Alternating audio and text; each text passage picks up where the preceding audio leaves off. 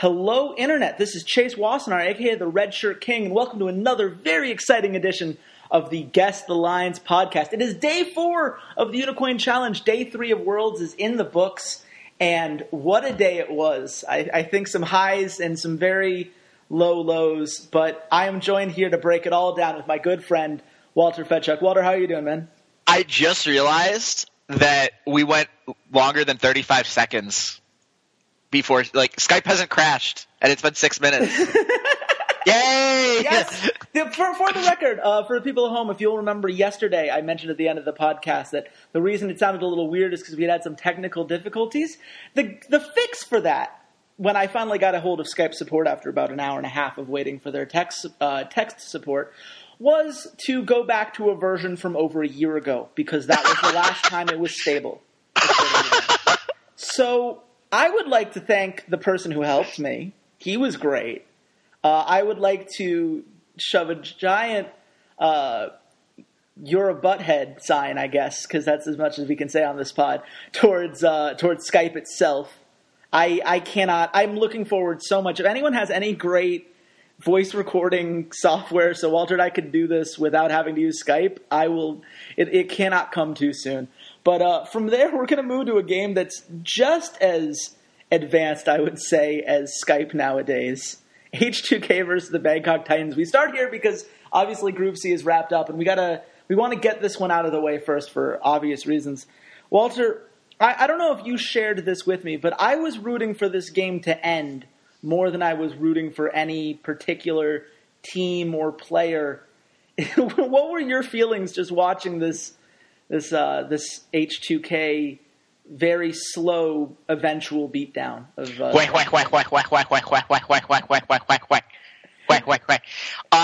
I've seen people play Mordekaiser in solo queue, and I watch pros play it.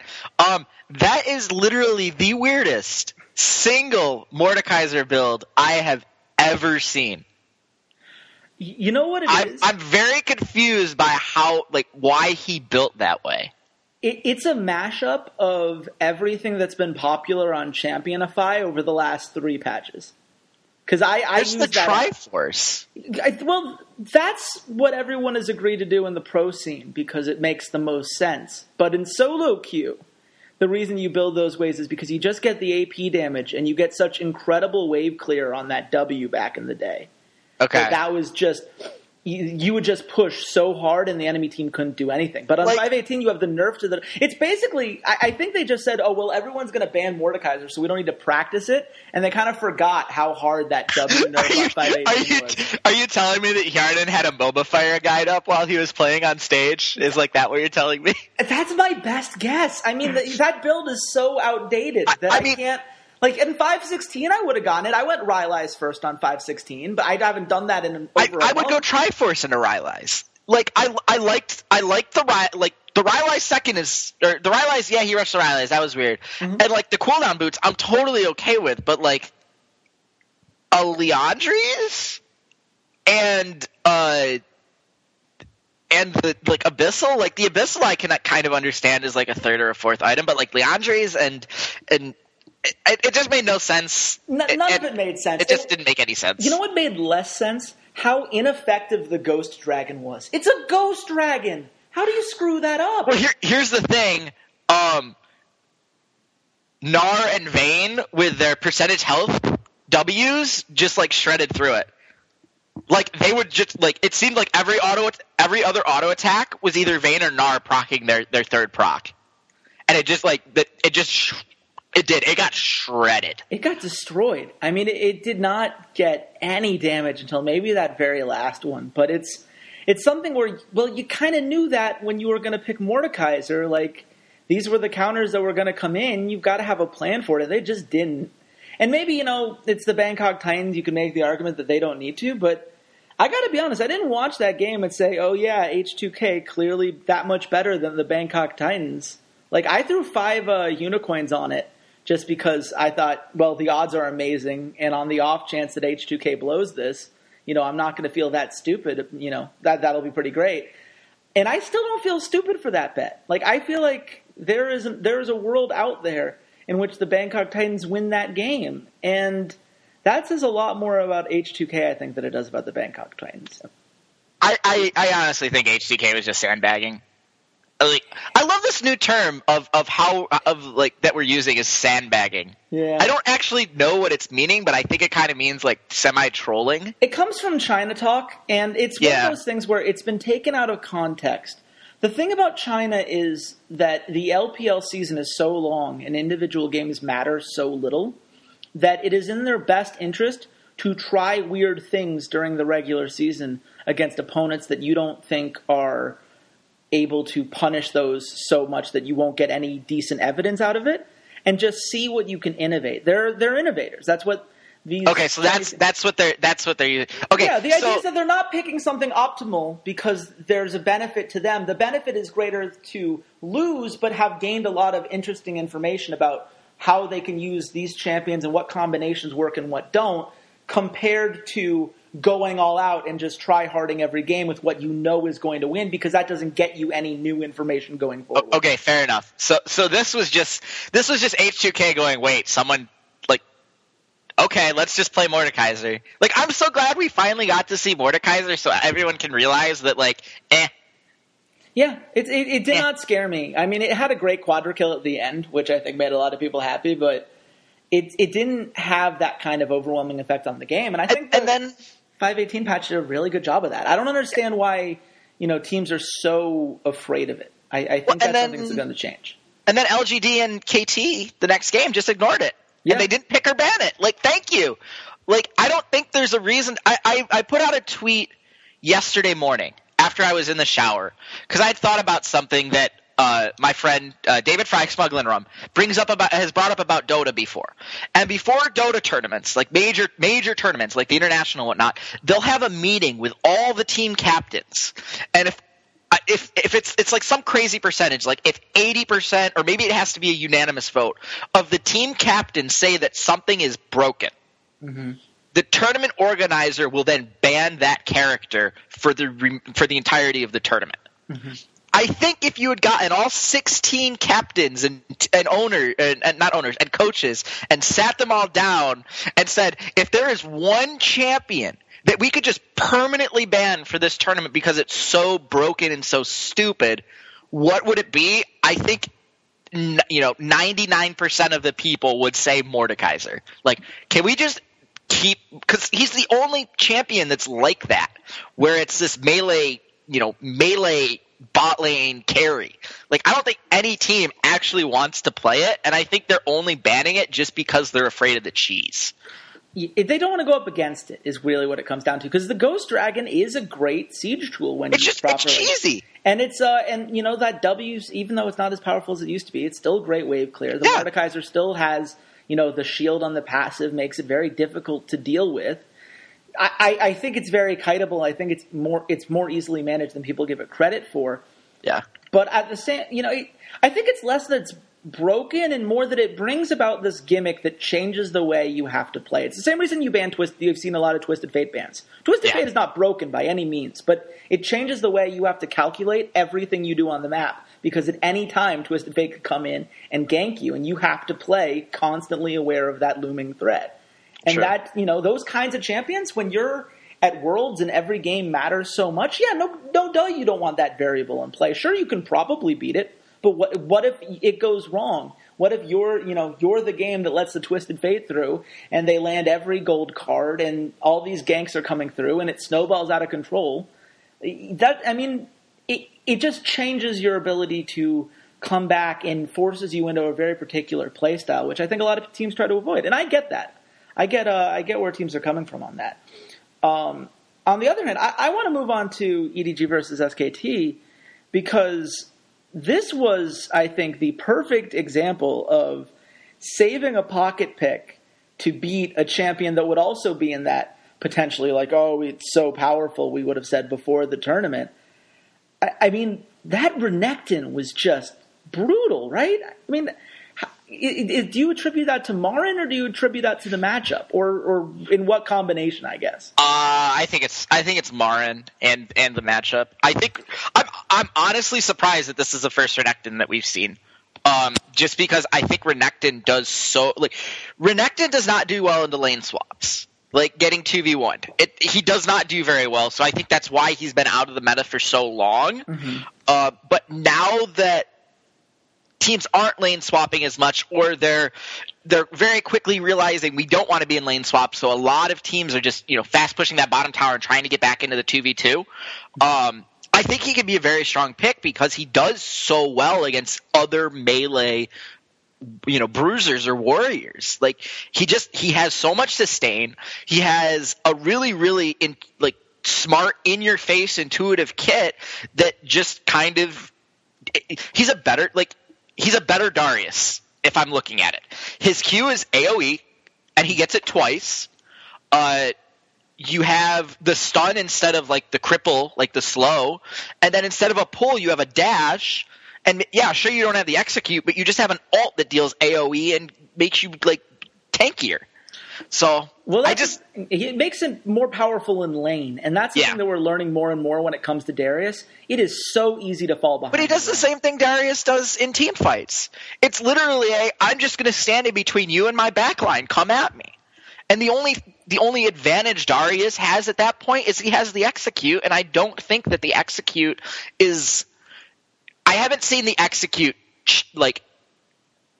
snowball a team fight for a team, like a 5-on-5 team fight. I haven't seen a Darius just go absolutely monster because he executed someone. The execute is nice, but a lot of champions can get that last kill. I'd say you're potentially underestimating the utility on that pull. I mean, we've seen so many kills of people being pulled back over the wall, or pulling them as they're getting ready to escape, and then forcing the execute that way. Oh, absolutely. There's definitely a lot as far as initiation there that Renekton doesn't have, but it is one of those things where in this matchup in particular, I mean, it puts you in such a great place to just bully and keep that Darius down, and a Darius that can't get that Black Cleaver at a reasonable time isn't really worth much. He needs to get to that 2-item state to really be the impactful Darius that everyone is so afraid of, and he just never got there in this game. And, a lot of people have pointed to that EDG decision to not take the tower and instead go for that first dragon because of just how far it set them back. Do you think that it's fair to blame the entire game on that kind of the snowball that was caused by that decision? Or is this more of just an overall execution on SKT's part across the map? So I think the problem with that decision was that they were trying to – by making that decision, you're forcing yourself to camp for the Darius. Mm-hmm. You're kind of forcing Clearlove to stay top lane and protect the Darius, or or let Darius freeze it. And Marin Marin and Bengi never let Amazing J freeze the wave for an extended period of time. They were always coming in. They always had that side of the jungle warded, and they just kept pushing it into tower. And Amazing J is like, well, how am I supposed to freeze it if 2 people come to push it into my tower? It's interesting. I just think they didn't execute their plan. I think that taking the dragon wasn't necessarily the worst idea. I just don't think they executed what they needed to do, after getting the dragon, defending the Darius. And I think they just really underestimated what Renekton and what Faker on Ryze were able to accomplish. Well, it's one of those things where I think you can get away with the early dragon if you have a composition that's more based on getting picks and having a lot of roams and just kind of taking those little skirmishes so that you can make up for the experience and the gold that you give away early by making that decision. This was not EDG's plan. You can't take that 4-minute dragon and then just go back to lane, because in the early game, that experience and those, every single creep that you give up, it means so much more early. And when you lose the early game, it's really hard to come back. I left this game thinking that it was a very silly decision given the way that they then chose to play out that composition and the way that composition was organized. Mm-hmm. But more than that, it was just by losing the early game so hard, this was the worst case scenario game for EDG, where Amazing J could just do nothing, where Faker's Ryze was able to get every item that he wanted and scale up to a point where he was just dominating. in that lane and clearing minions so quickly. And just, I mean, he could pick off basically whoever he wanted as soon as he got that rune prison down. And these are the type of things that I think when these teams meet again are less likely to be replicated, at least in that way. I think EDG is going to make some better decisions early. I think playing the early game that badly and having it snowball that completely is not very typical for EDG. That is not to say that SKT won't have some other plan and won't be able to make adjustments and that they're not still the better team. I think after this game, you have to say that SKT looks like the best team in the world right now, just with how efficiently they're playing.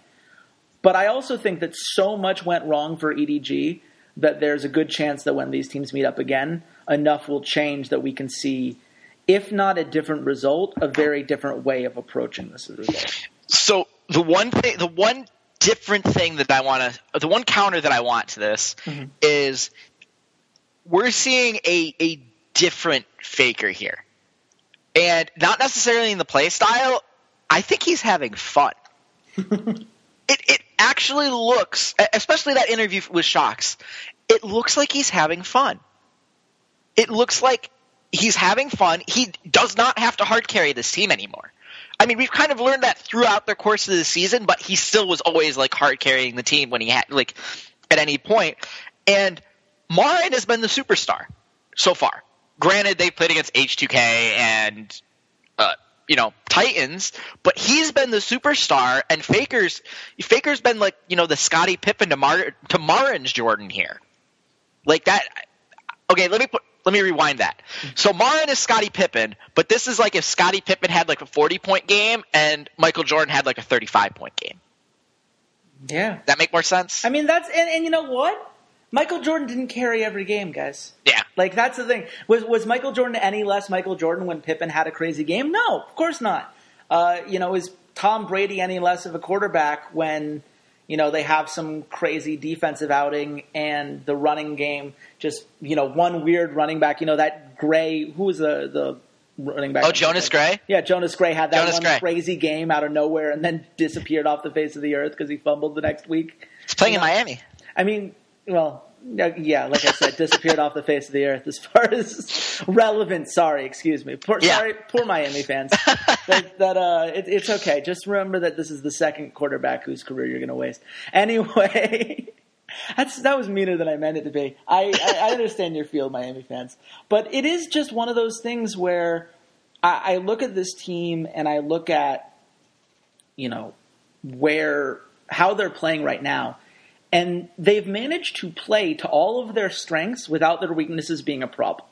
We said going into this, Wolf might be a weak point on this team. He might be someone who gets caught out. The vision might not be 100% there. Well, their vision was immaculate this game. I mean, I can't say that that's going to remain constant going forward, but they had so many wards just dotting the map wherever they wanted to be next. They constantly knew where EDG was. And it really put a limit on how much of an effectiveness Clearlove could have in a matchup where you would think he'd be able to have more of an impact than Bengi, but Bengi had routes where he could go somewhere and EDG didn't know where that was. And that just wasn't the case for Clearlove. And getting these deep wards in and getting that vision control was so huge. And Bang held his own against Deft. He didn't win, but he held his own. And when you're able to neutralize those weaknesses and play to these strengths as much as SKT has, that's really scary going forward. I don't know what team's going to come along that's going to exploit this team if these weaknesses are as shored up as they've been so far. I mean, what would it take? What kind of team composition? If you're trying to beat SKT right now, what do you have to do? What's your game plan?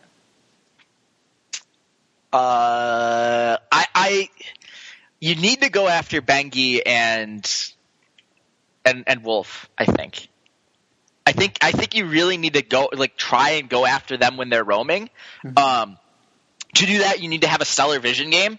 I really think KT, from what I've seen so far, one, they look absolutely phenomenal and is absolutely opposite of what I think. And I think now they're one of the top 4 favorites to win this. But the way that Peekaboo and Score roam around the map, I think that's what you need is you need that kind of synergy between your mid lane and your jungle and your bot lane, that they're going to go get the vision, that they're going to go and actively try and find the enemy jungle, find Bengi and find Wolf in the jungle and kill them. You have to basically play Season 2 Moscow 5 with Gosu and Diamond playing Alistar and Lee Sin and living in the enemy jungle. I think that's how you beat SKT. Yeah.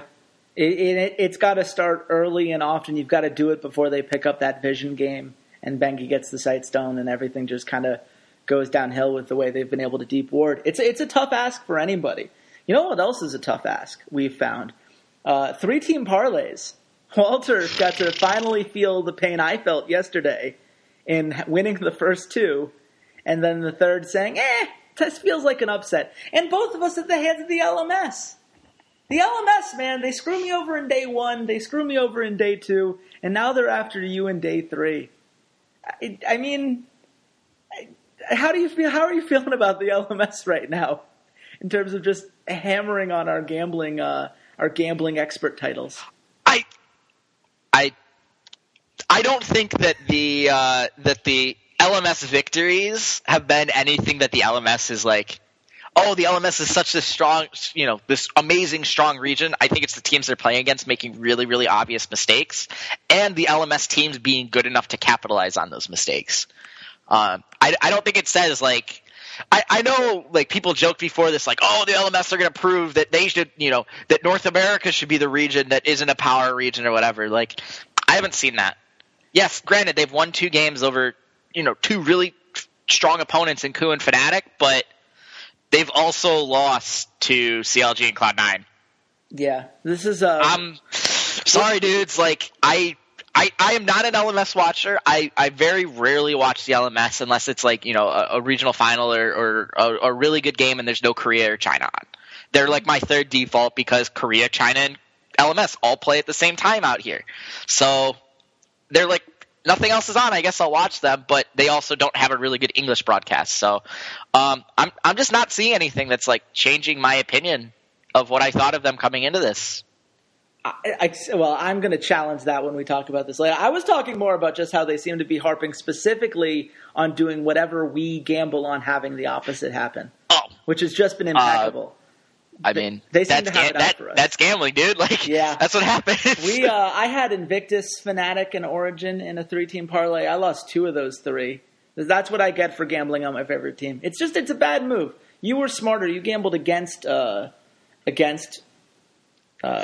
today. I learned my lesson. Let me tell you that. That worked out well. Unfortunately for you, it didn't end up mattering because of that LMS victory. I also gambled on EDG. Not so great. Gambled on the Bangkok Titans, like I said before, not so great. But I did win the KT Rolster bet. I believed, and that worked out for me. You, on the other hand, you put 30 on LGD.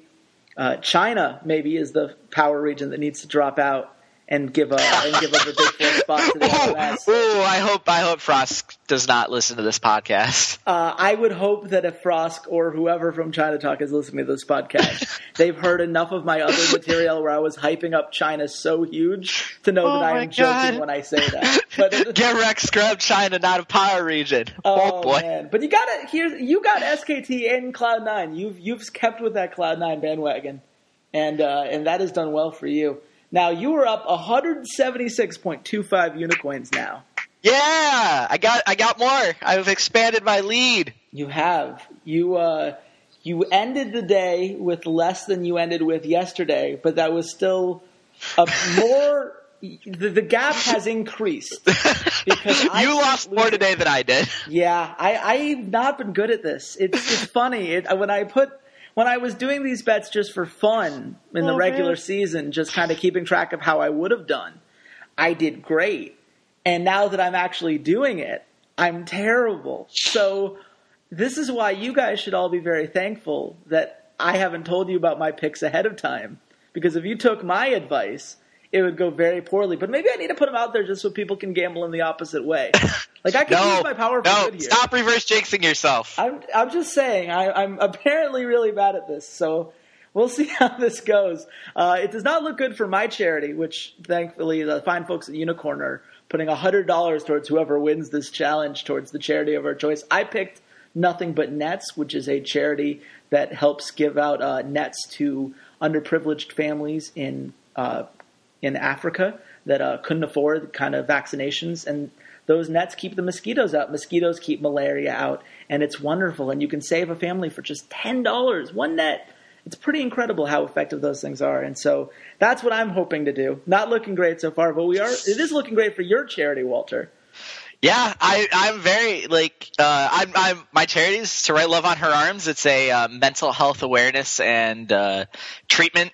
Basically bringing awareness in kind of more unusual ways than just like doctors. It has a lot of bands and YouTube stars and celebrities that really promote it.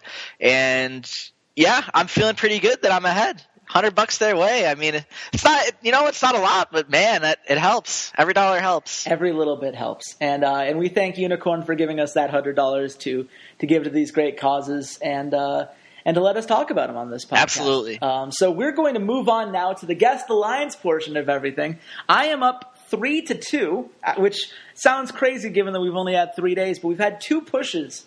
I, of course, have already written out the lines after all of my guesses today. I have a feeling this is prime time for Walter to come back into this challenge and tie this up. So let's start by breaking down the Group D games which we saw today. And it starts, we got to talk about LGD versus KT. And this is a game that to me was over as soon as LGD had to first pick Elise with Lulu still on the board. I mean, is it fair to say that TBQ has completely sucked them much? They should have just gone Lulu. But then who would TBQ play? We would have the same problem as yesterday, which, by the way, is a really big warning sign for LGD, I should say. I mean, how is one player sinking this? Like, they have 2 of the best players in the world possibly on this team. How are they this bad? Because he's that bad. He has no champion pool. He has none. 0. But I think KT really, really mind gamed LGD and went, listen, you guys played Lulu yesterday. You played the Juggernaut comp with Imp, and y'all didn't win. So do you want to try it again? Or do you want maybe a jungler that TBQ can play? Which I'm pretty sure he's proven that he can't play anything besides Lee Sin and Rek'Sai. And I swear to God, if TSM lets him play Lee Sin or Rek'Sai tomorrow, I'm going to jump off the Golden Gate Bridge or something. Like, you have literally been shown how to beat LGD. Well, I can't imagine TSM missing a detail like that. They were so good at analyzing Origin's composition today and making sure they didn't make any fatal mistakes there. So clearly they're on top of all this.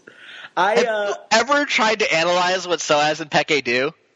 That's a good point. I'll give you that. That's it's like trying to sit back and wonder what rule Belichick is going to bend during a game. Oh, okay. Oh, there we are. We're bringing that. That is that's honestly the first example. Like they literally just do whatever the hell they want. They figure it out, man. But I want to talk about LGD KT a little bit more, mostly because I felt this game was a perfect example of just how good that Juggernaut comp is when executed well.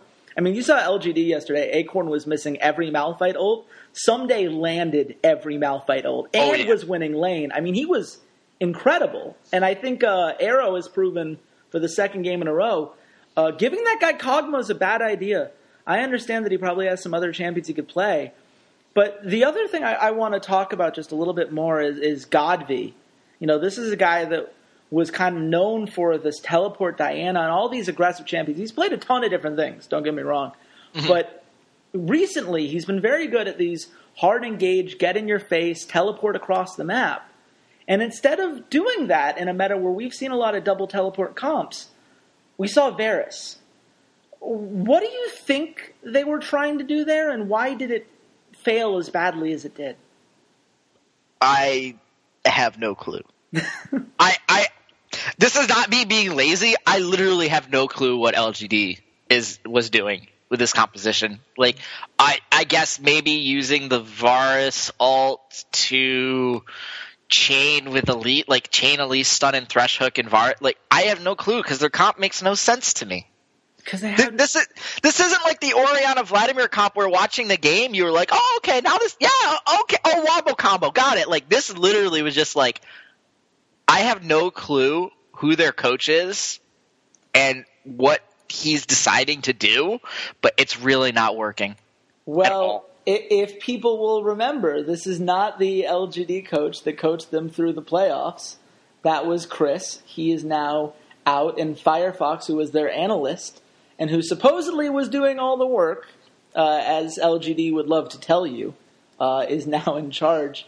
I can't help but get the sneaking suspicion that maybe Chris knew something about these picks and ban stuff that Firefox just isn't understanding. Because I don't okay, so you have a poke comp with Varus, but Sivir's not really poke. She's team fighting Gage, and I guess Hecarim can be, but there's no real front line there because you picked Thresh, so you don't have like an Alistar or a tank, and you don't really have a tanky jungler because Elise isn't doing much for you. Like, none of this works. None of this comes together in any tangible way. Unless the only thing I can see is that they were hoping Acorn was going to decimate someday, ha ha ha, and just split push all game, and they were just running a 4-1 disengage.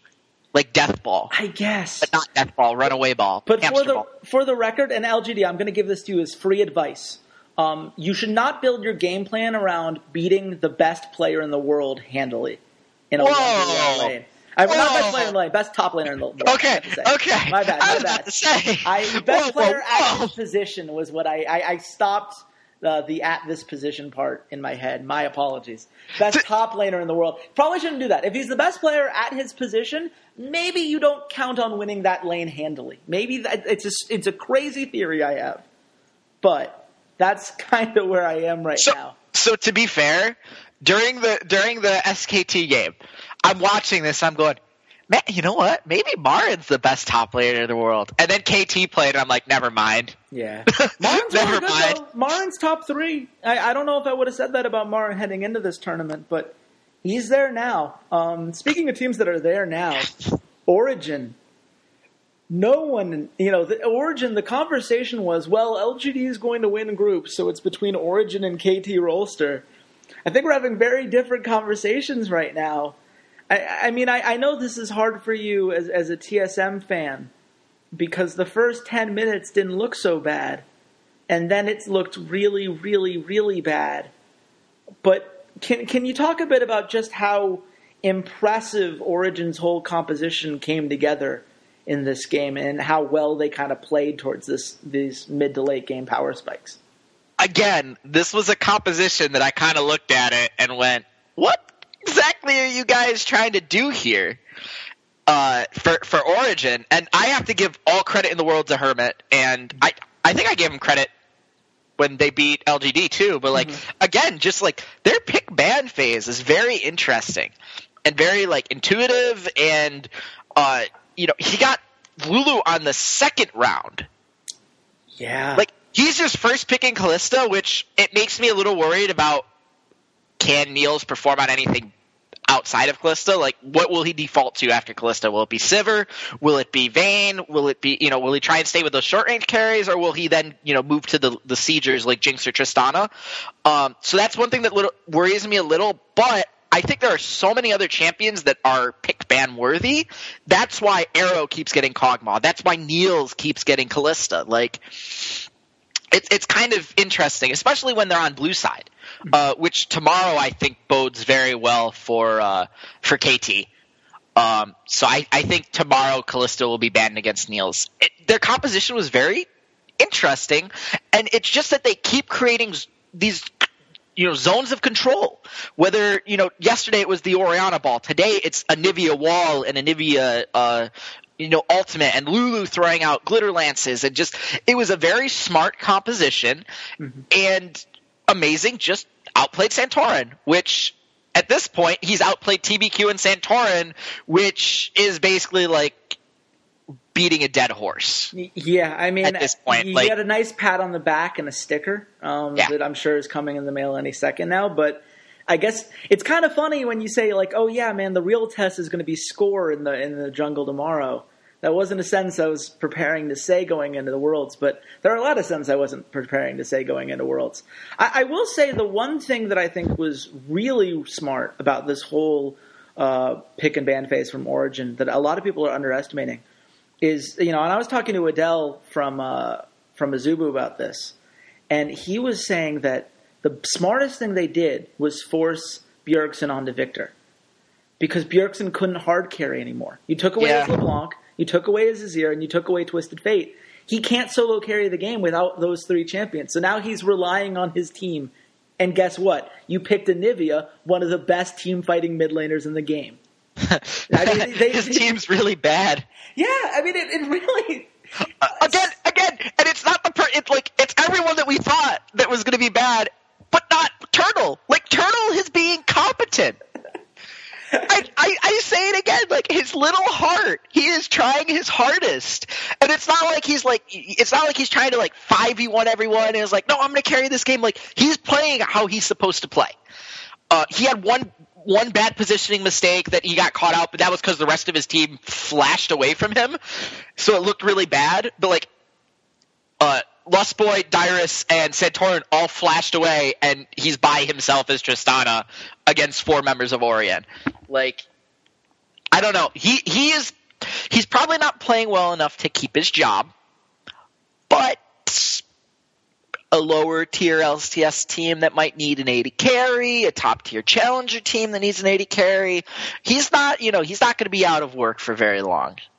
Yeah, no, I agree with you on that. I think he's done enough to show that he is an LCS caliber 80 carry.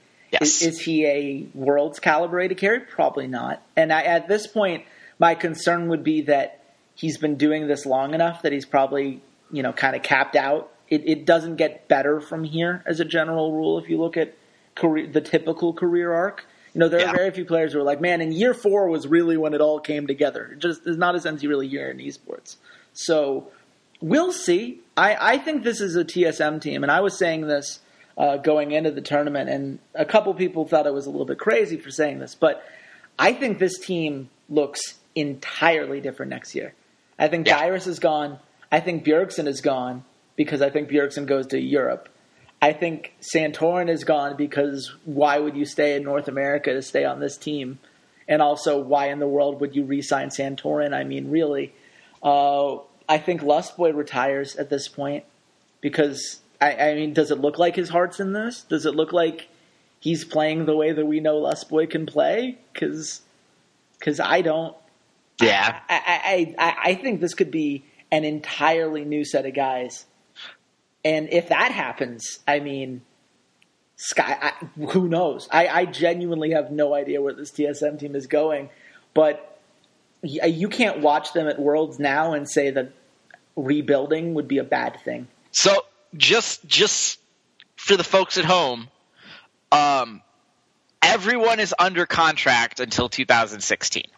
Dyrus and Santorin are under contract through Worlds next year, and Bjergsen, Turtle, and Lustboy are under contract until 2018. So, I mean, it would be buyouts. It would be letting players go. It would be a lot of different things. I guarantee Santorin and Dyrus are gone. Yeah. 100%. Like, I would put money on that right now. Both of them are gone. They are not playing competitive League of Legends next year. And they've already been trying to replace Wild Turtle. So I don't think Wild Turtle's coming back to this team. I think they've been looking for an option. They went with Keith McBrief and then abandoned that experiment after 1 week, which, I had Nasser on the podcast, and he was one of those guys that says, well, if it was bad enough to bring this other guy on, why would you then get rid of him after 1 week of trying it out? Because he was worse. In one game. Like, you didn't give him any time to improve. Or Strengths. I mean, I guess. But either way, it does not bode well for Wild Turtle that the team tried to replace him mid-season and just couldn't find someone. But he got better over the course of the season. We'll have to agree. I think the playoffs were the worst that Wild Turtles looked in a while. And I think while he's playing okay now, I don't think he's playing to save his job level. Okay. I'm not going to argue that point with you. I think it's fair. I would not be surprised if there's 5 brand new members on TSM next split. Well, here's a question. Would you be surprised about a TSM victory over this very struggling LGD? TSM isn't winning a game. They're done. You're done. You're done. totally out. No, TSM is absolutely done. Because for the record, you said that yesterday after we recapped the TSM game, and then said TSM had a chance of winning today. So I need to make sure that you've got this. You're all out. It's out of my system. There's no way that Kane has a better chance of winning a game at this point than TSM. Whoa! I don't know if I agree with that. Just because I think LGD has just been such an exploitable mess. But I agree with you in that I don't think TSM is the team to exploit them. I think the problem with exploiting this team is that you really need a strong jungler to pick on TBQ and to take advantage of those early game things. And you need to take advantage of Acorn, who's been a little bit weaker nowadays. I don't think Santorin or Dyrus are those people. Thank God TSM has a top tier CSGO team, because if they didn't, this organization would be dead in a year. Wow. It's it is interesting. I mean, TSM has a lot. I hate to be all gloom and doom, but I don't. If that CS:GO team falls apart, this organization has nothing. Their League of Legends team is going to fall apart, and I don't think that if you replace everyone on this roster, you will not be a top 6 LCS team next split at all. I do not think that there is talent. There is enough talent on the planet that you can bring in that isn't. That makes, obviously, they could bring in Faker. There's no chance in hell Faker would come to North America to play for TSM. I'm just looking at it like that. I don't think TSM is a top 6 LCS team next split. Well, the one thing that would be the saving grace would be the infrastructure. And you look at picks and bans to see how you feel about a coach and about the work that's being done right now, and it doesn't look good. Yeah, no, the infrastructure will be replaced too. If Lustboy is gone, Loco leaves. Or if Loco leaves, Lustboy leaves. But I think that Reggie is just as big of a... I mean, we've seen how much Reggie has personally stepped in to prep for this tournament, and I don't think that helped any. I don't think that's getting better either. I don't... Yeah. I mean, Reggie's a very hands-on guy, but he doesn't seem to have it right now at the level that you need to remain a top team. And all of this, of course, for a lot of TSM fans... you get the people that are like you that are just all out, and you get the people that feel like, people are being crazy. We got second in North America. Sure, we're not having a great Worlds, but we can fix all of this. And I'm just very skeptical right now after what we've seen. I don't think Reggie's going to be satisfied with how this has gone, and I don't know how it gets better given what we've seen Reggie's decision making to be so far at this stage in his management career, I suppose. Where do you think the line is on this TSM LGD game? LGD minus 250. Okay, I get this one. I said minus 300. It is minus 370. Fair. Yeah. Fair. Absolutely fair. I mean, the TSM, it's plus 260. I still wouldn't bet it. Okay, so this is me being devil's advocate. This is not going to happen. But for TSM to win this game, LGD continues to keep Godv off of his type of champions. Yeah.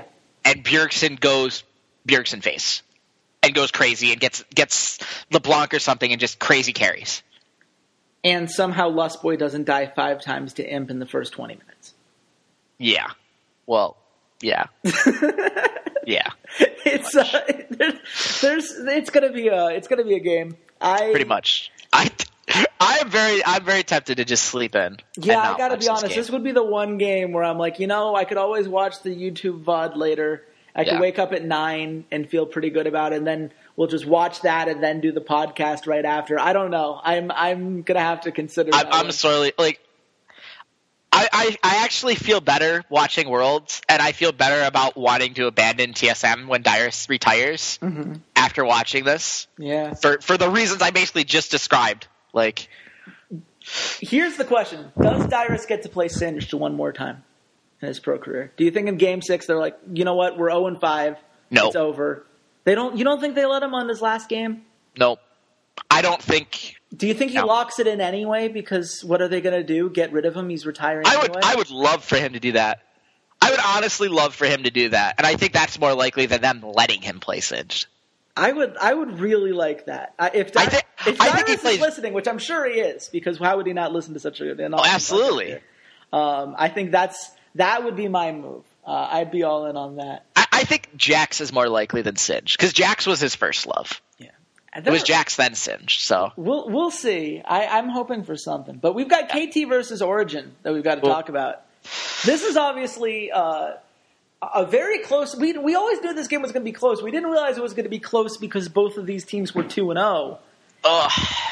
I mean, when you're looking at the matchup here, what's the one place that you can point to kind of decide where you think it's going to go? 80 carries. I think the pick bands are going to go and attack Niels, and they're going to attack Arrow. I don't think Kog'Maw and Kalista get played this game. And I think that means a power pick goes through to KT, like an extra power pick. Because as much as Orion is showing that they are willing to target ban. Mm-hmm. That they're willing. Of course, I think both times they've been red side or blue side. Target ban. Their day one, or sorry, they've been red side. Their day two was red side. Yeah, and they were red and they were blue. So yeah, they were willing to target anyway. I got to be honest. If I'm Origin, I target the heck out of Nagne. No one is pushing Nagne's champion pool, and it's not that deep. His Lulu's good. His Azir is good. So would you ban like Azir, Lulu, Kog'Maw? I would ban Azir, Lulu, and then either Mordekaiser or I'd ban Azir, Lulu, Mordekaiser. And so you don't ban the Kog'Maw or Gangplank? No, the thing about the Gangplank is Arrow's good on it, but he's also good on other champions. It's his best champion, but it's not by such an extreme. Do you think it's more the he's only playing it because they're getting Lulu? Well, they played it in game one without Lulu, I believe, if I'm remembering that correctly. I'm going to look that up right now as I'm talking. I double check that. I thought TSM gave up Lulu. They might have given up Lulu. That sounds like a very TSM thing to do. So I'm not going to pretend like it's not a possibility at the very least. No, they didn't. Yeah, they didn't. That's what I thought. Okay, so is Azir. So but it's one of those things where, like, sure, you stop the Kog'Maw, but then what, right? Like, if you compared to a Mordekaiser or a Gangplank, which I think would really be the one that they'd be more afraid of. Because I think then you leave the Mordekaiser up and say, okay, pick Kog'Maw or pick Mordekaiser. Go for it. Whichever. If we take you off of Kog'Maw so you can play Mord, we have a plan to deal with Mord. And I'm sure that Hermit has come up with a plan to deal with Mord because he has a plan to deal with pretty much everything right now. As much as I say, like, 80 carry is going to be big in picks and bans, this really comes down to, is Soaz going to be consistent enough to weather the storm that someday has been wreaking on everyone? And the way that they've gotten away with Soaz not having to worry about some of those early laning issues is by having letting that first tower go through and just letting the giant wave come to him. Yeah. So that way he doesn't have to fight any of those 1v1s, and he gets the resources anyway, and he just plays super, super safe in the first, few minutes. KT's noticed that. KT's really smart. Yeah. Say what you will about a lot of their, a lot of KT's issues, and I still think Nagne is a potential issue. I'm not particularly impressed by Score at this point, though Arrow has surprised me. Okay. But their coach is really good. Yeah. They understand picks and bans. And even in the SKT-KT series where SKT won 3-0, it wasn't because they were outpicked or out whatever. It was just that they had an ideal composition and SKT was that good, which if you're looking at the way SKT is playing right now, yeah, I kind of understand that.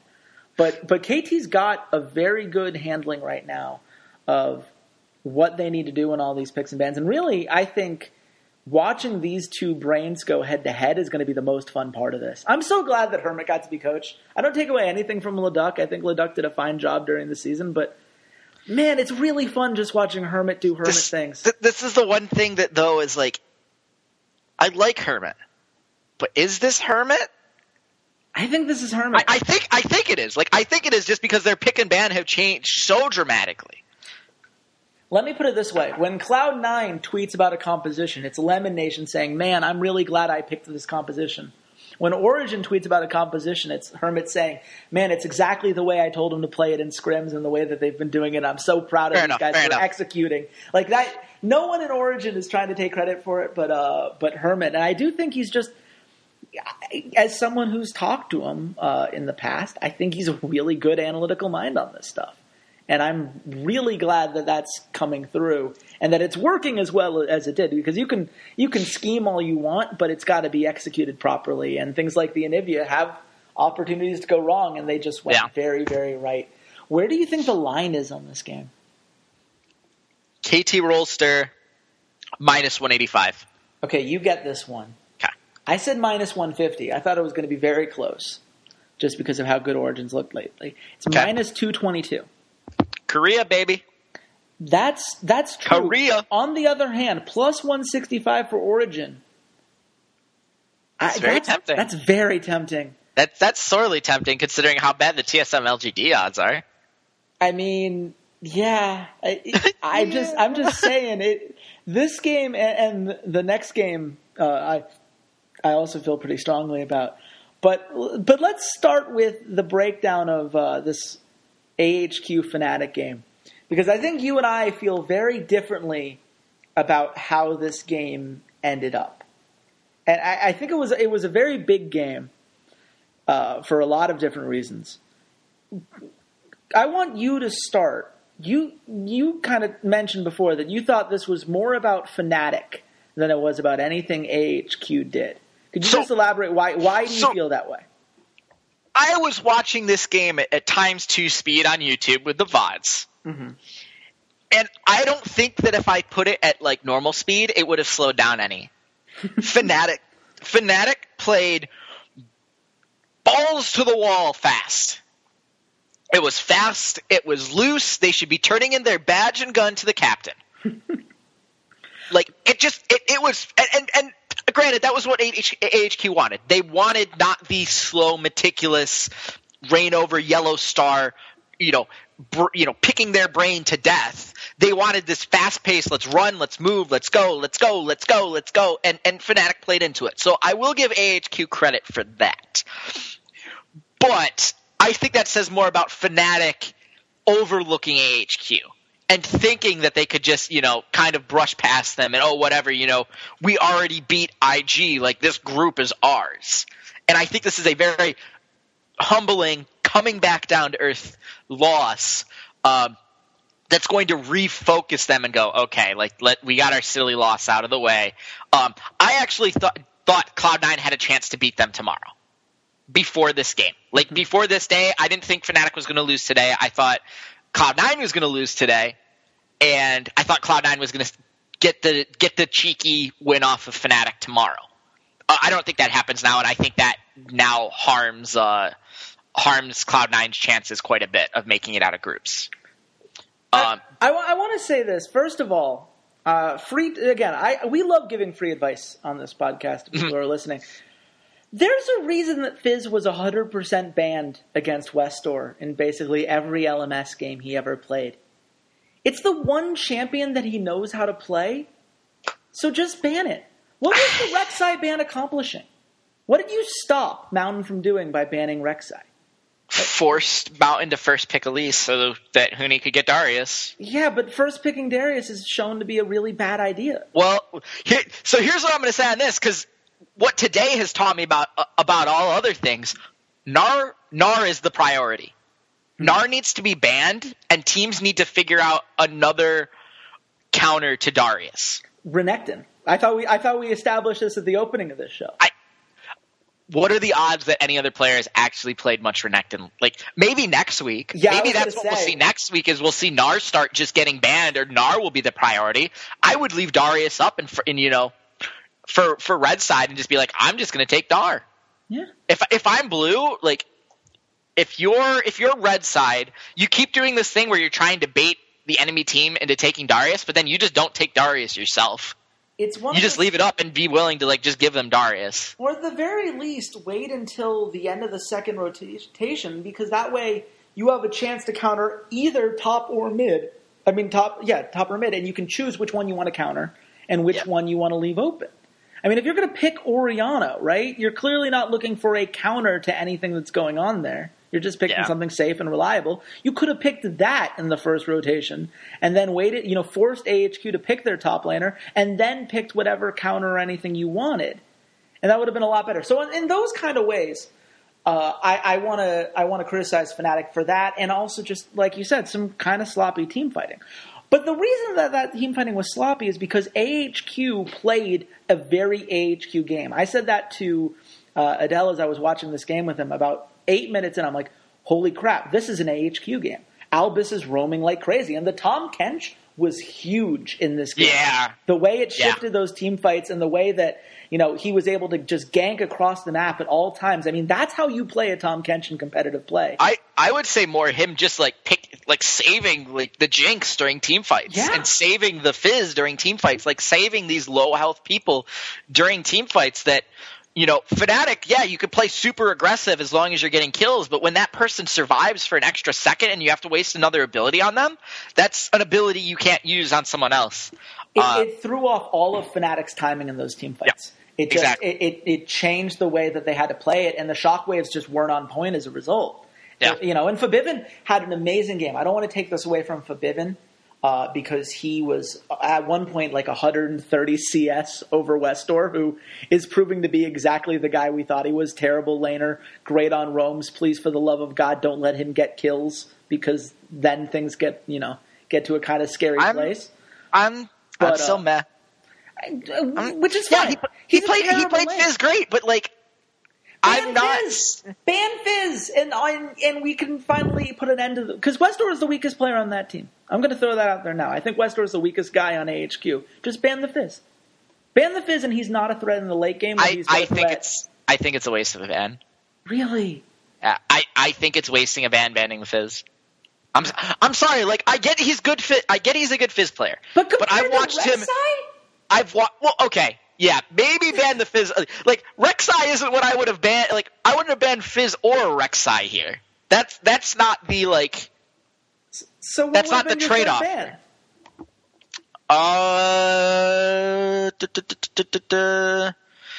Probably would have banned. Well, you were saying before you'd ban the Gnar, so then you could first pick the Darius and not worry about it. But then AHQ first picks Darius for the same reason. That's what I'm saying. You had teams need to figure out this week what a second counter pick is to Darius, immediately. I honestly almost want to say I'm kind of intrigued that we aren't seeing Lissandra against it. I think there are going to be more evolutions for sure going forward. Because that was the transition when everyone was playing Mundo, Shyvana, Renekton top lane. It shifted into Lulu and Lissandra top laners. So I'd be very interested in seeing if maybe that's where it's if you're gonna go to next week when you start banning the Gnar and you try and get the a Lissandra against it. That's what I think the evolution of the ban is. Yeah, but that's very fair. I will say this: do I think Fnatic executed their comp as well as they should have? No. Hell no. But I think that a lot of that has to do with the pace of the game that AHQ naturally created with their play style. The Tahm Kench and the way that it threw off the timing for these team fights. And the fact that Ziv was so strong on that Gnar. He perfectly timed every single one of those team fights around his rage bar. I mean, we haven't seen a more effective Gnar, I think, in this whole tournament. I mean, he turned a game that very easily could have been lost and won it with several very big ults. Who played the first Gnar with the Frozen Mallet? Was that Ssumday? Ssumday is the best top laner in the world right now. I don't mean to say that it's. I guess I should say it's been the most impactful Gnar we've seen. They don't win this game if his ults aren't perfect, and every single one was. If he wasn't perfectly Mega Gnar in all these fights and timed everything well and put himself in a place, he was hitting 3 or 4 guys on every single one of these. Yeah. If he doesn't do that, they lose this game hard. It never gets to the point where AHQ can make that turnaround. And On, by the way, had an amazing game that very few people are going to notice because it didn't come off like he was having such a great game. until they finally peeled for him for once. And Reset 80 carries. Yeah, he's really good. He's a really good player. So I guess I understand everything you're saying. I just feel like a lot of this was also AHQ playing the way you want to play if you're AHQ. And that's something that I want to see going forward if they can keep building on that. Certainly they'll have a chance tomorrow against an Invictus team that – I don't know if you saw my tweet on this, but when I watched that Invictus game, I've made a decision in my life. It's not that I hate Kid or Kitties. It's that I hate myself for being a fan of a team that needs to rely on these players. It's like the Falcons when we had to root for Doug Johnson for a year because Michael Vick got injured. Like, that's how I felt. Like, why did I do this to myself? Like, if I truly cared about myself and my own mental well-being, wouldn't I pick literally any other team to root for? Because Kitties just made me sad. I mean, Kid and Kitties, man. When you watch Invictus, we'll get to Cloud9 and how awesome they were in a second, but when you watch Invictus, you know, are these problems that can be fixed, or is it as simple as saying these are bad players being exploited on a big stage? These are bad players being exploited on a big stage. Every analyst when talking about IG is like, Kid and Kitties are bad. Kid and Kitties are very inconsistent. They just started playing better towards the end of the split. This is them just being exploited. This is like having I'm not going to go with any more sports metaphors because I don't need to. They're just bad. They're just not very good. And guys, before anyone calls me out on this, I know I told teams to ban Morgana and you'll win games. All right? I know. I know I said that. That's still how you beat Cloud9. You still ban Morgana and you force Lemonation to try and beat you with something else. What is kind of inexcusable here is that IG banned Morgana and Alistar and then first picked Gragas over Braum. What boy. The bleep are you doing? Well, you're targeting Lemonation. It's blatant that you're targeting him, and then you just give it up at the last second for Gragas. Which the best part of that was, like, so you take Gragas and then the Elise is still available. So they get Elise Braum! What were you doing? What was the whole point of any of that? It's like they just said to themselves, well, Vikar's really good for Cloud9, and Morgana's really good for Cloud9, and Alistar is just good in general. Braum's good in general! I look, dude, you don't have to tell me that Gragas is like the last person that should be first picked in this meta. I don't understand. You could have done anything else, and I just and when you're doing that, okay, fine, you've let this through. So why Bard if Kitties can't play Bard? And I'm going to go out on a limb. I tweeted out, and people are going to give me crap for this. I actually liked Kitties Bard the last time I saw it. I thought he had some good plays on it. In this game, he was so terrified to pull the trigger that he then overcompensated and literally lost his team fights. Like, there were fights that were going their way. When he canceled the Gnar ult from ZZ Tai that was going to push all of Cloud9 into the Baron and turn that fight around, I said, this game is over. I hate this team, and I hate myself for caring about this team. I don't know how you pick that champion and play it so poorly. Clearly you had a plan. Clearly you were expecting the Braum. You had to. Everyone's been picking Braum in the first rotation. But Bard Sivir against a Tristana Elise, a Tristana Braum, and then you play it 2v2 straight up? Like, you just gave Sneaky that lane. And that's the funny thing about all this, is no one's going to remember the fact that ZZ Tai destroyed balls, which, as Crumbs reminded us, is the most sensitive part on all of us. Forgetting of course. Oh, you didn't hear that, right? Because you heard the whole thing. I didn't. That was his pregame thing. I think he was forgetting that half of the population might not necessarily have that problem, but I understand what he was trying to say. It's just, he got destroyed. Balls had a terrible game. It wasn't necessarily his fault. They didn't give Darius any help, and you have to give Darius help, or he's not going to be useful. But for as much as he got destroyed, like, ZZ Tai didn't do much. He was... I don't think he was the problem, though. Again, his big turnaround moment, the time where it's like, my power spike is here, I've landed the perfect ult, everything is, no kiddies, why?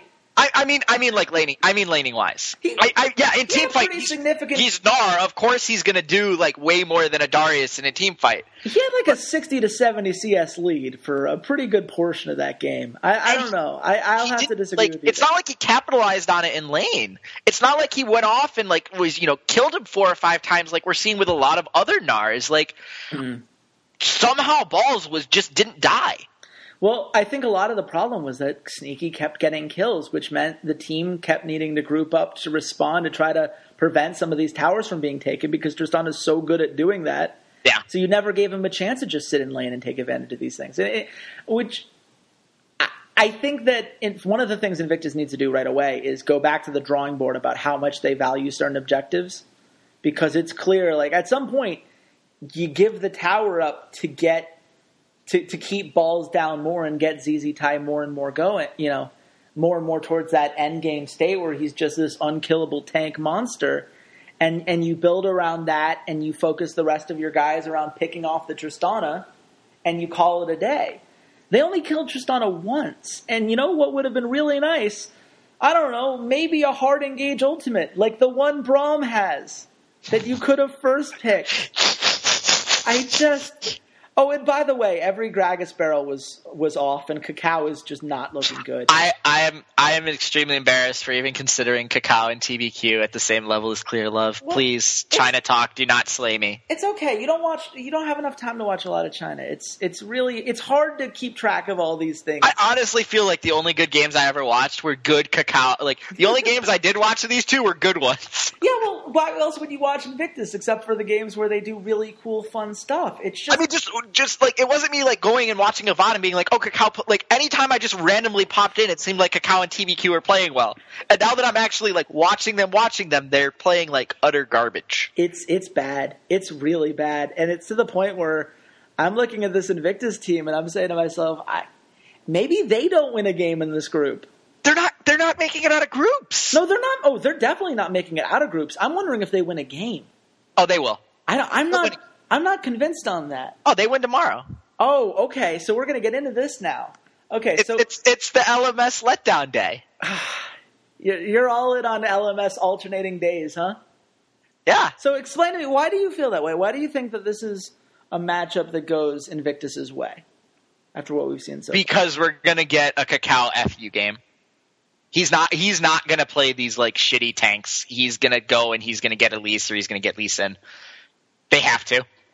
At this point, they absolutely have to. See, you say that, and I get why you say that. I don't know if Kakao has it in him anymore. I don't know if he has it in him to have that crazy. I mean, this will prove it. I think they really need they need to win this game. Oh yeah, against AHQ to even have a chance because I think on the backside they can get Cloud9. But if they lose this game, yeah, I think they just give up. I think it makes it that much easier for Cloud9 to get out of groups.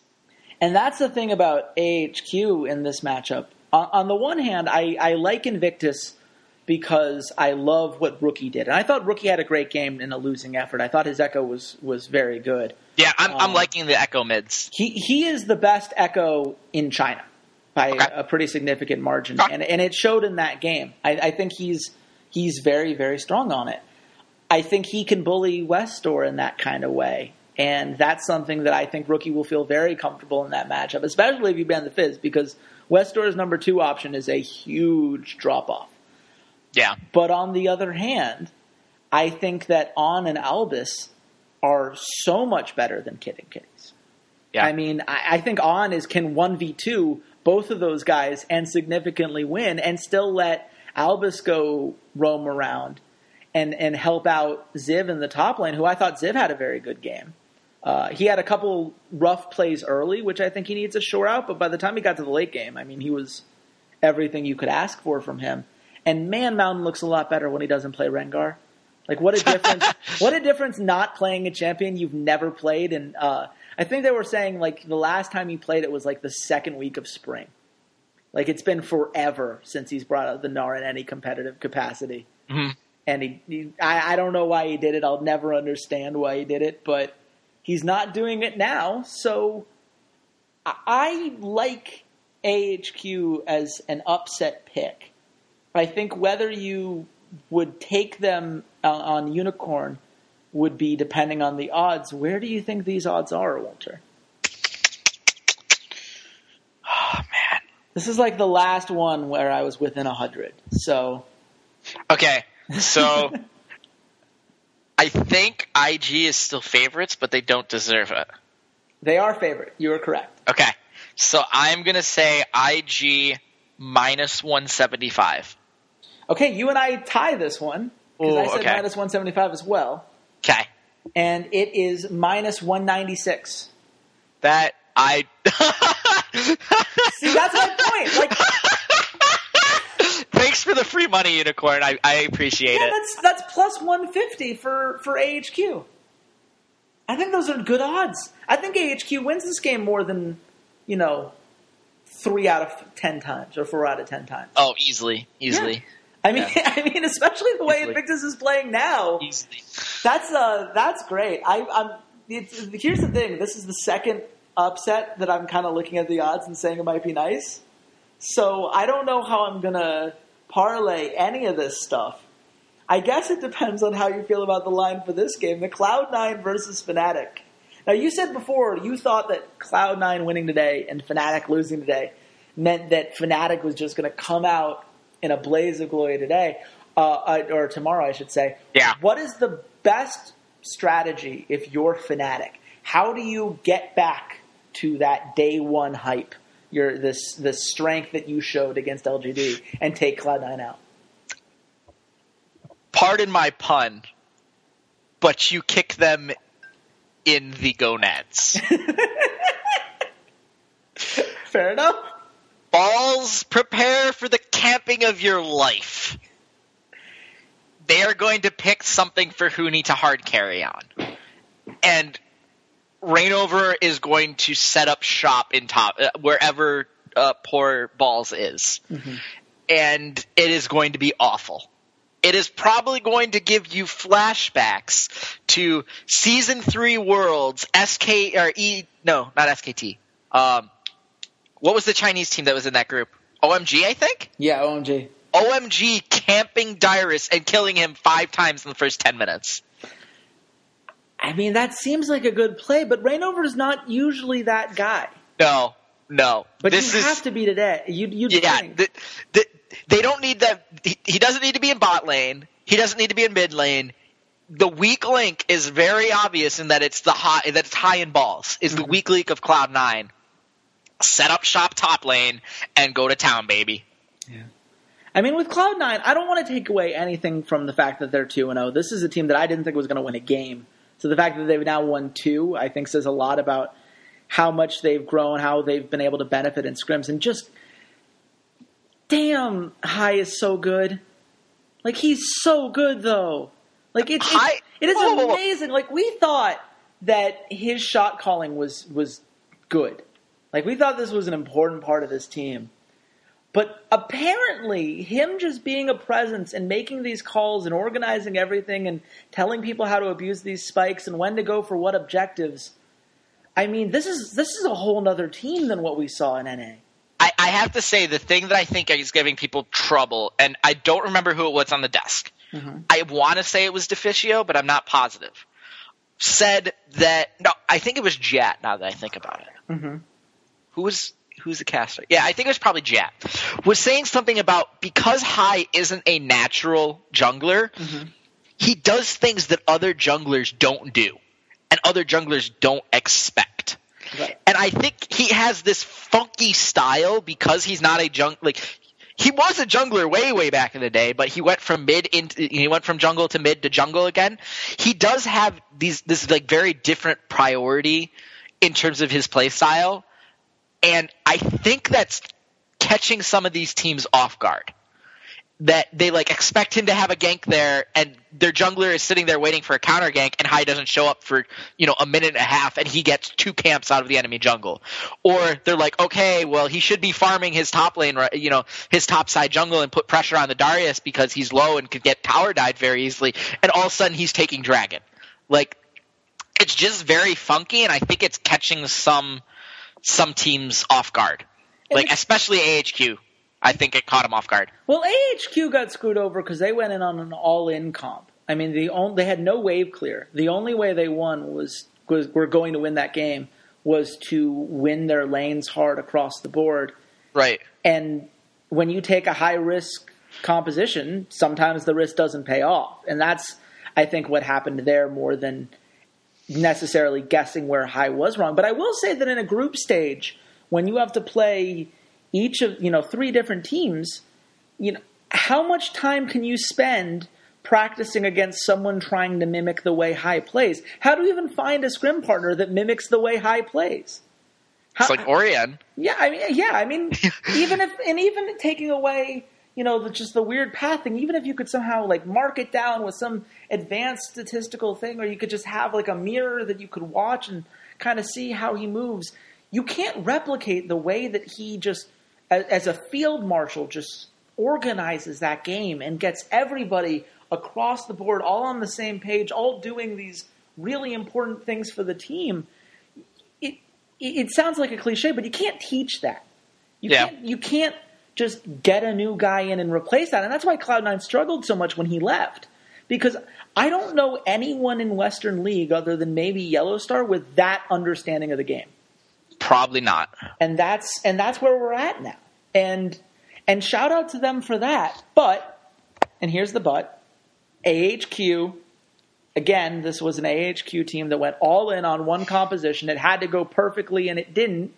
That's not something that's very likely to happen again. I think AHQ is going to play smarter going forward than that kind of composition. I think that the Invictus game was just as much an example of just how bad Kid and Kitties are. Well, you're not getting that against Fnatic. This is Niels and this is Yellowstar. And sure, Yellowstar had a not-so-great game, but Yellowstar's still a strategic mastermind, if you will. I don't think that he's going to have that many bad games in this tournament. I think that it's going to be harder for Sneaky than it has been the last 2 games to get to that hard carry stance. And if he's not hyper carrying, Cloud9's victory conditions get a lot more confusing. Yeah, I would agree. But I think it's also Incarnation. I think Sneaky and Incarnation have just been playing so well together, and they've been playing off each other so well. I don't think Incarnation gets a Zir. No, I think that's been kind of the turning point here has been the zone control that he gets from Vigar and Azir. It'll be interesting to see how you ban this, because if the Vigar gets through, yeah. I mean, which one do you let through? It's tough. Where do you think the line is on this game? This is about to be something really, really dumb, isn't it? It's incredibly dumb. I would have Fnatic at minus 225. Okay, you get this one. Okay. I said Fnatic minus 150. I'm like, oh, well, they're coming off of a rough loss. Cloud9 coming off of a big win. Okay. 500. High or low? It's lower than 500. It's minus 370. Okay. Which is still ridiculous. That's plus 260 for Cloud9. I mean... That's plus 260 for Cloud9. Cloud9's 2-0. It might be worth, like, 10. I don't know. That's interesting. I'm absolutely putting 10 on that. I mean, it's hard. You have to at this point. I mean, yeah, but still, I'm looking at this and I'm saying to myself, well, what is it that we saw in Fnatic today that makes me so convinced? Because minus 370, that means saying like, well, yeah, every 3 out of 4 times you're probably coming away with victory here. Did Fnatic look that strong? I don't know. I think it's more than Invictus has looked that bad. And Fnatic, again, I give a lot of props to AHQ. I thought they played a very good game today. I think they deserve the credit for the victory. But Fnatic did not play well in those conditions. Huni had a terrible game. Yeah. And if Hooney's supposed to just destroy balls, like today wasn't a great example of Hooney destroying an enemy top laner. Then I'm just going to look back 2 days ago. No, 3 days ago. Which is, and this is the beauty of variance, right? And I think if Worlds has taught us anything, it's this very funny phenomena where during the regular season, people talk all the time like, oh, it's just one game. It's not a big deal. This happens all the time. We don't want to read too much into it. But when it's at Worlds, it's what? Cloud9 2-0? West is best. Euphoria for all the European wins after one day. We're going to go crazy on all this stuff. And I'm just like, okay, we're here right now when teams have played maybe 2 games. The crazy thing to me is that there's going to be 3, probably 4 Western teams in the semifinals or in the quarterfinals. See, you say that, but we're not even at the halfway point yet. So many things can go wrong. I agree with you that it's very likely. The problem is the Chinese team, like the Chinese and LMS teams, are playing just so poorly outside of EDG.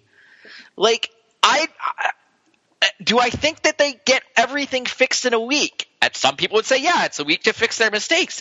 It's a week for all the Western teams to fix their mistakes and adapt and say, okay, well, especially like in this group with Fnatic and Cloud9 against IG and HQ. Yeah, IG and HQ, maybe it's a bad week. They come back next week just as strong.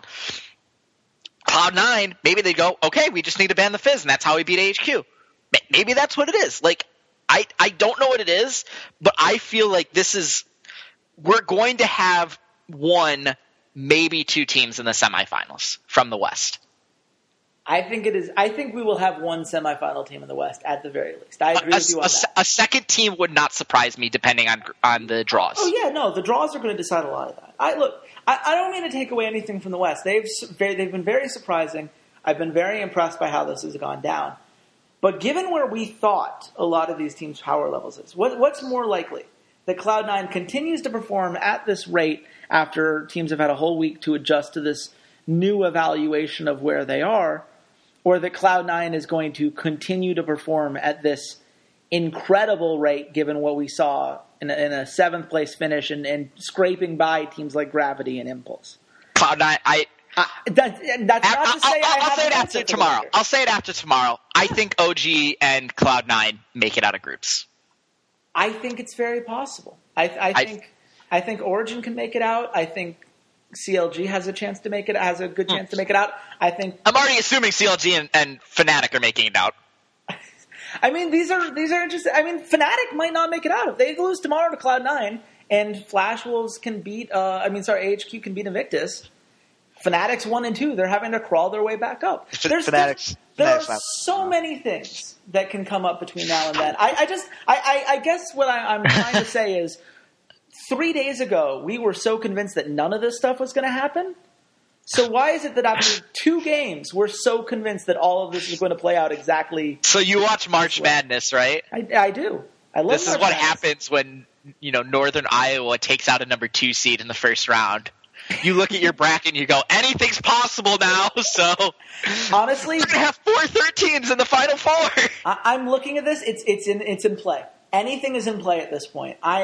It's been the most fun thing to do the Unicorn Challenge for this Worlds. Like if we had done the Unicorn Challenge last year at Worlds, it would have been very predictable. I don't think we would have gotten great odds on a lot of these things because it was so easy to tell who was going to win.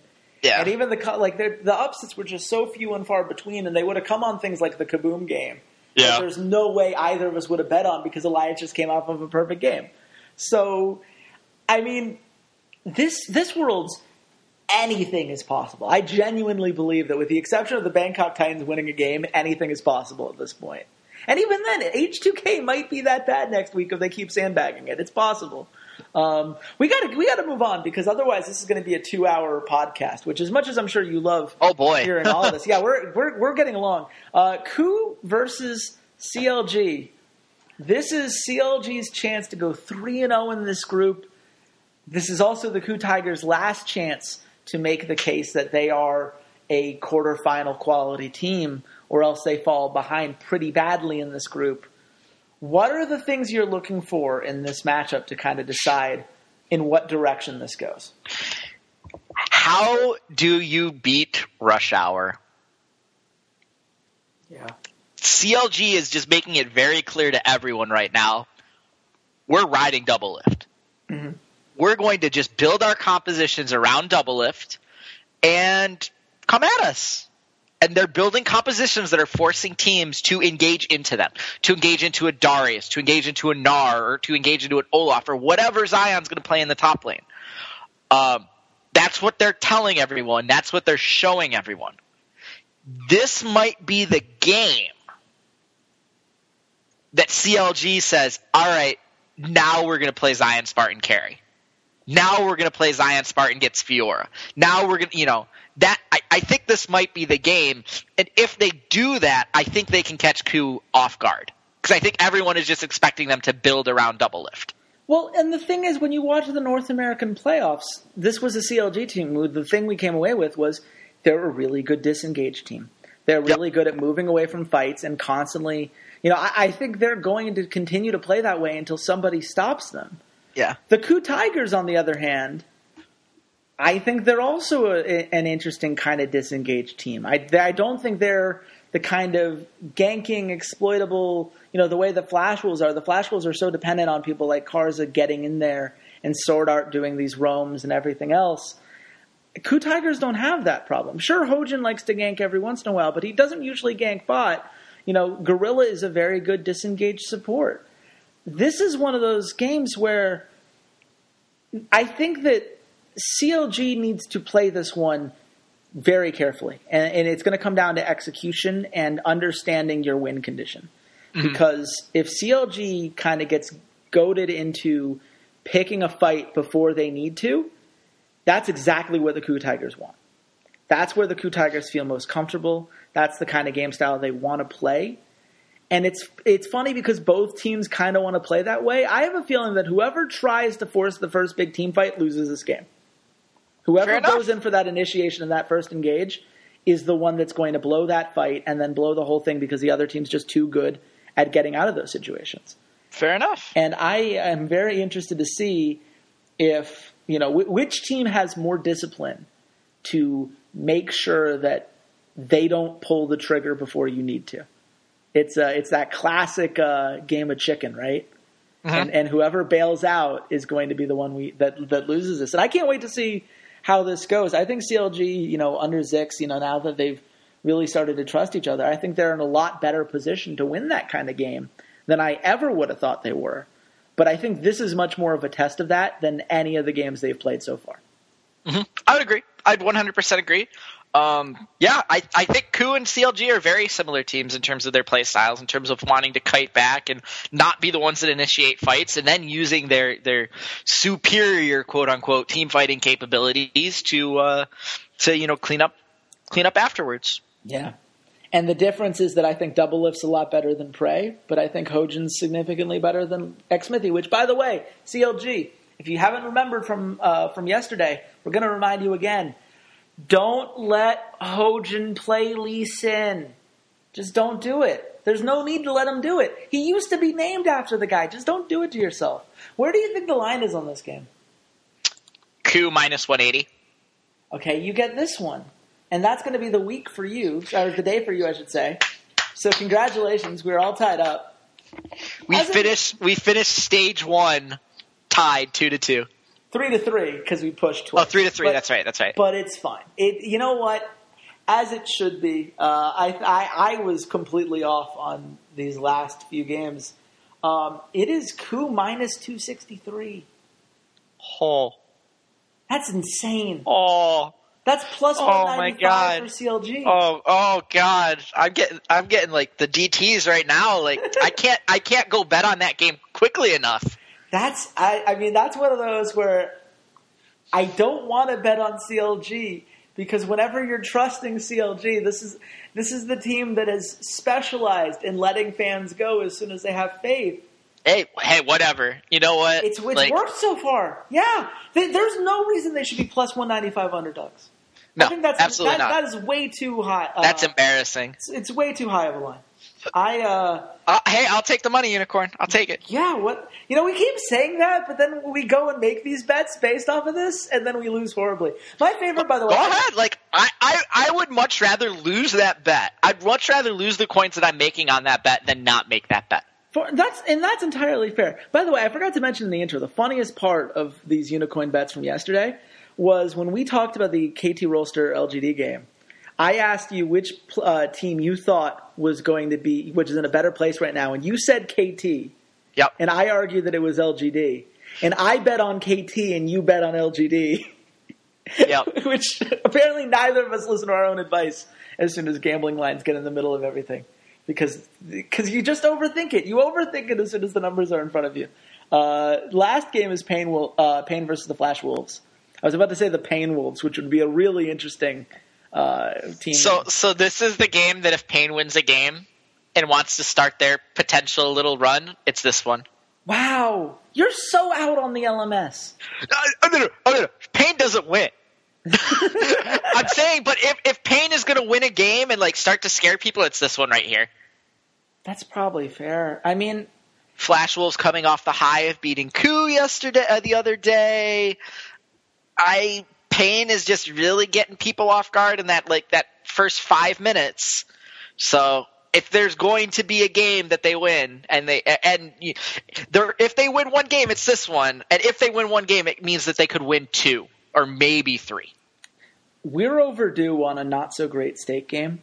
Like Stake right now is coming off like, the most underrated player in Worlds, and it's like, yeah, well, maybe or maybe Milan.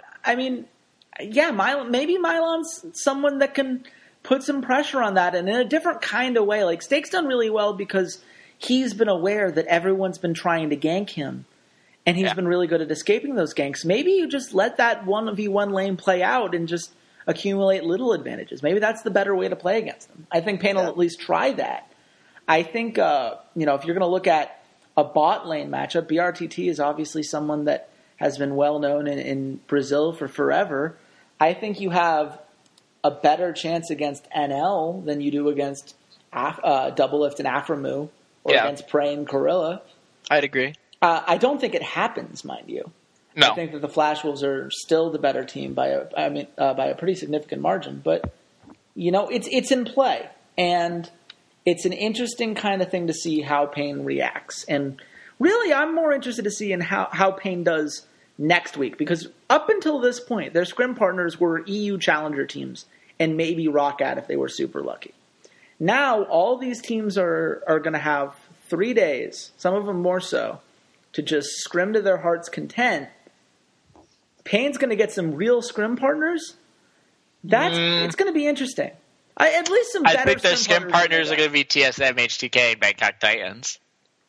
And Roccat, don't leave out Roccat, the ultimate scrim partner. Roccat should be on vacation. They're not on. I know for a fact that they're scrimming really hard, and there are a lot of people that I've heard that are European analysts who keep lamenting the fact that we have to watch H2K instead of Roccat, who's been playing well enough that they think that they might have gotten the game off of VBG. If you deserve to get to Worlds, you would have gotten to Worlds. At the end of the day, that's what because I've seen some salty Liquid fans and TIP fans saying, "Oh man, if we were there instead of TSM, hey, if you deserve to be here, you'd be here." Look, man, we didn't put it together until it was too late, and then the only way to get there was through Origin. That's on us. I agree with you on that. And this isn't me trying to be like a haha, my team made it to Worlds, like and being. I'm being serious. Like that's how it is in real sports. That's how you're going to get treated. I'm a Buffalo Bills fan, and I lament the fact that. The music. Pardon me. You did it twice now. You did it twice in 10 seconds, Walter. I'm so sorry. The Music City Miracle, and I lament that. Like, we had a chance. Hey, if you deserve to be in the Super Bowl, you get to the Super Bowl. You deserve to be in the World Championship of the League of Legends, you'll get to the World Championship of League of Legends. That's what it comes down to at the end of the day. I'm so sorry. First of all, we were doing so well. I'm so sorry. We've done it we've got 2 podcasts in a row, an hour and 30 here. We were doing so well. I'm so sorry. But better than that is just the idea that there's no such thing as variance. No, never. No, it's just you win the one game, especially in football, man, you of all people should know that in football, there are so many weird things that happen. It is what it is. It's part of sports. You have to accept that variance is there, and part of esports means accepting the fact that Roccat didn't put it together until the regionals, and by that point, only one team was getting through, and Origin's going to get through. Had we put it together earlier, I still don't think we would have gotten enough points to kick out H2K, even if we had done better in that playoffs. But it sucks. It's unfortunate, but the teams that got there deserve to be there. I think that's the way I'd put it.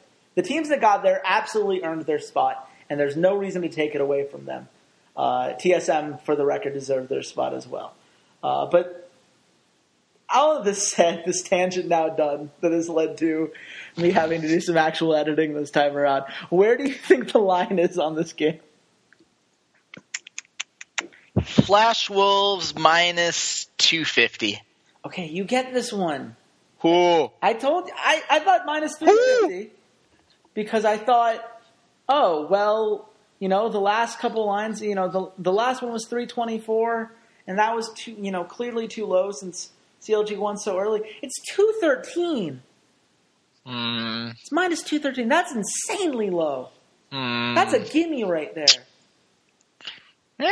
Like, I look at that and I say to myself, why do I not parlay that with maybe KT Rolster versus Origin? Or LGD. Actually, parlay that with LGD versus TSM. Those are two gimmies. Why would you not do that? Wow, you're a jerk. Come on. First of all, you just made this whole rant about why I shouldn't complain about Roccat not being at Worlds. I'm not saying it because of you. I'm saying it in general from what I've seen. I know. We love hearing the feedback from you guys. We've got a lot of great feedback and a lot of things that provoke conversations like this. So if you like us going on these kinds of tangents, you should totally talk to us on Twitter. I'm at RedShirtKing. And Walter, where can they find you? C80s_LOL. Yeah, and this has been, I guess this will be our last podcast of the week because we do previews the day before games. We could come back tomorrow and just talk about the games that were played, but there wouldn't be any lines to predict, so it wouldn't really be a guess the lines kind of podcast. So I think it'll just be better if we hold off. We'll take these games obviously into account, and we will talk about them as we talk about each individual group next week. Obviously, the fun part about next week is every group gets its own day, and we're just going to see each of these teams just back to back to back, which is a very different kind of mental test. How do you get yourself psyched up knowing that you have to play 2 games in a row against 2 very different teams and making that mental transition and all that stuff? It gets really fun really quickly, and it's already, I don't want to say it yet because, there's a lot of mystique around it, and a lot of people feel very passionate about it, but I think this is my favorite Worlds, at least the group stage, that we've ever had. Oh, this is so much fun. I would agree. I would have to agree with you there. Anything is possible right now, and I can't remember the last time I felt that way just looking at the world landscape. Yeah. And, we'll have to see the bracket stage before we say best all time, so all of you who cling tightly to those Season 2 memories, I'm not taking those away from you yet. There's still more to be seen. But, man, this is fun. And it's been fun podcasting with you, Walter. And until next week, remember, I guess it'll be the games start on Thursday. So Wednesday, 5 p.m. PST Unicorn. We will be there, and we will be on time from now on, now that I've fixed that Skype issue for good. So until then, goodbye, Internet.